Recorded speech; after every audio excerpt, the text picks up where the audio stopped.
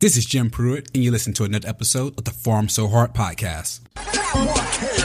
So I farm so hard, the employees want to find me, and then want to hire me. What's 100K to a guy like me? Could you please remind me? Farm so hard, this ain't easy. Working late nights, you best believe me. My grades can only go A's. Never want to see another B unless I'm Jay-Z. Farm so hard, let's get paid. Let's get paid. A crazy case, an EKG gone wrong.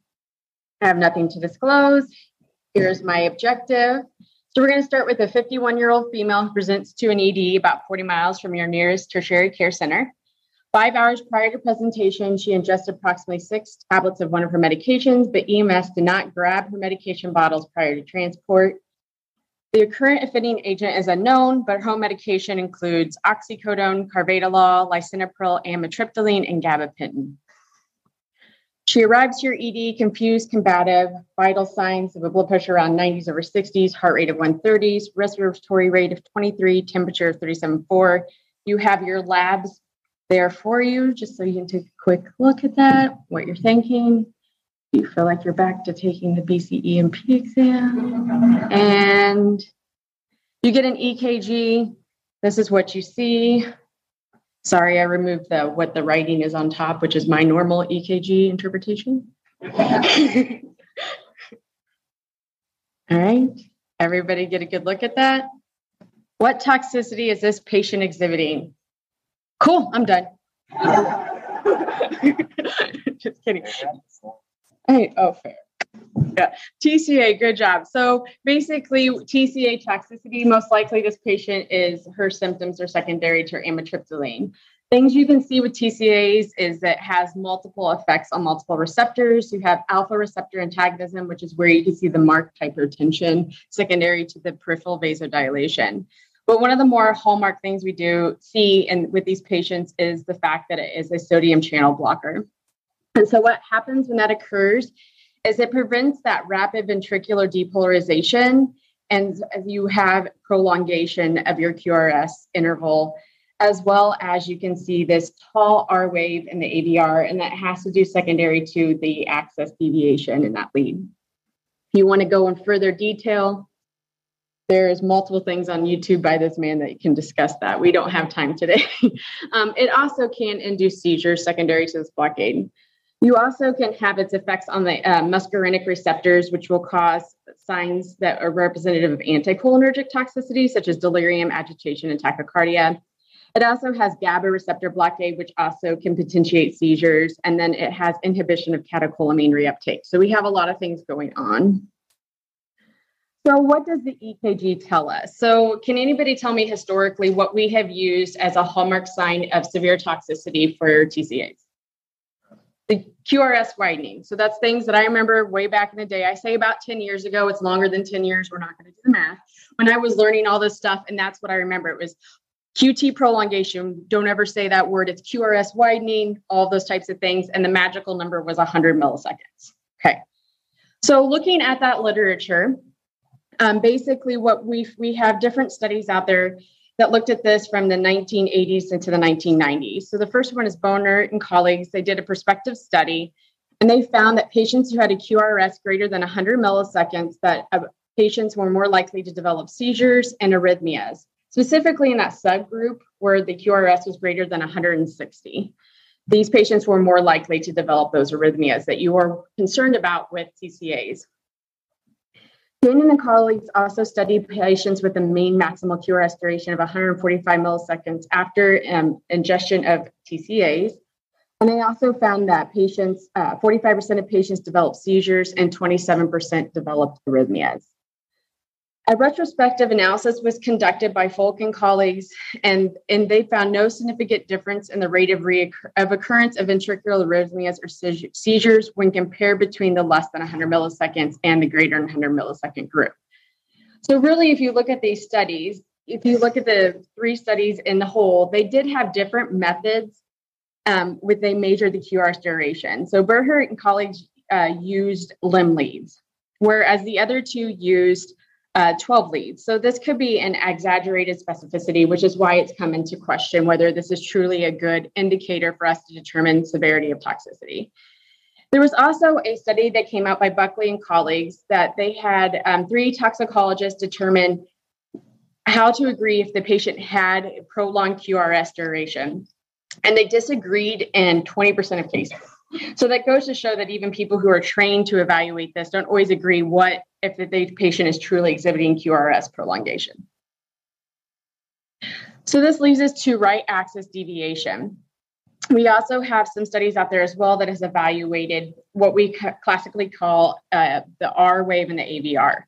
So Cavardi and colleagues had patients with TCA poisonings, and they noted that significantly more patients with rightward shift in the major toxicity group. Liebelt and colleagues also studied patients with TCA poisoning within 24 hours of ingestion.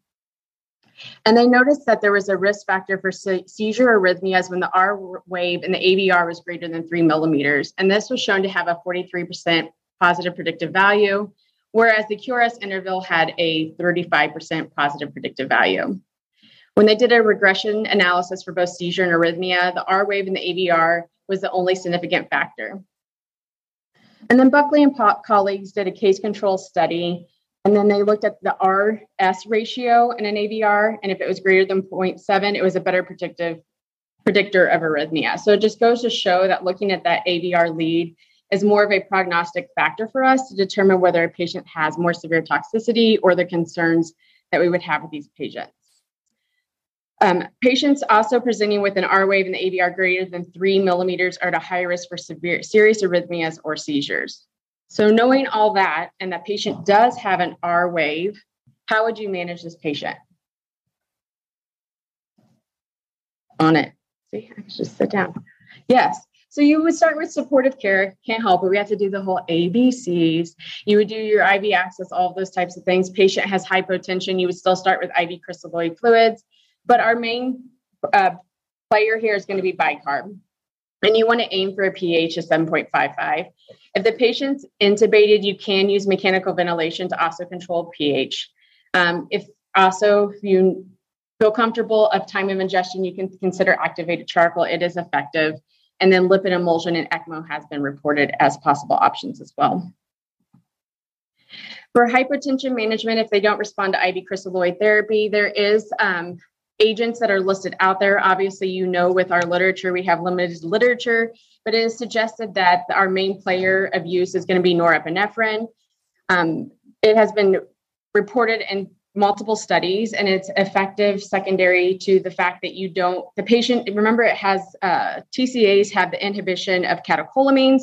So it is proposed that you would not want to use an agent like dopamine because that patient's already depleted and we need the release of norepinephrine. So it's not postulated to be as effective. So that's why norepinephrine has kind of become our main player here. One thing to also consider is if you know your patient has a decreased ejection fraction, is that you might need that inotropic support too. So this may be a time where you make epinephrine be your first line vasopressor. That way you can also get cardiac and peripheral support for the patient. And then lastly, you can also consider dobutamine if you need further inotropic support. So should we give physostigmine? Somebody's making it in their basement? Okay. So here's the questions. When does it clinically make sense? So we really think of this if the patient's severely agitated, aggressive patient without cardiac conduction disturbances, risk of seizures, unknown co-ingestion. So for our patient, no, we would not consider it. There is mixed data. There was a negative one. Negative data is a case report of asystole with physostigmine used in 2 peri-arrest TCA overdose patients, but we also have positive data out there as well that it shows it can decrease intubation and ICU admission when compared to other agents. And then when we had a larger study and evaluating our TCA overdose patients, asystole only occurred in 1, and that was when you had a co-ingestion of propranolol, which seems that it may be safer than we originally thought.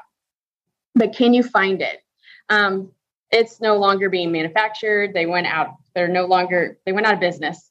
So that is one reason why we really don't have to consider it right now. But that's just food for thought. But there has been, when we went through this back order, I'm sure you guys all thought about it. We were like, what do we do? What if it happens? And the big thing was like benzo. So benzos can still help us to a point. So don't be afraid to use your benzodiazepines, but there is case reports that are coming out There is poison centers that have used ribostigmine. Ryan and I were talking about it last night. They have been able to use it as well. You just have to be able to have the oral route of administration. So we do have alternatives if we need it. So prompt recognition and treatment can significantly reduce mortality. One thing we've found out is EKG findings can really help guide therapy for these patients or determining severity of toxicity. R in the AVR is a hallmark sign that a patient has at increased risk for ventricular arrhythmias and seizures. Do not administer physostigmine if the patient has increased risk factors for cardiac conduction disturbances or seizures. Our first line treatment option is still bicarb. And then in patients with significant hypotension, if you have a bedside echo just handy, you can help you determine if you need to start with epi over norepinephrine. For further information on EK interpretation, please go to the following YouTube video. And then I don't know if we want to open it for questions for this one, or do we want to keep going in questions at the end? Sorry. Closes it. Ozzy scratches his head. Whatever she's looking for, it isn't in there.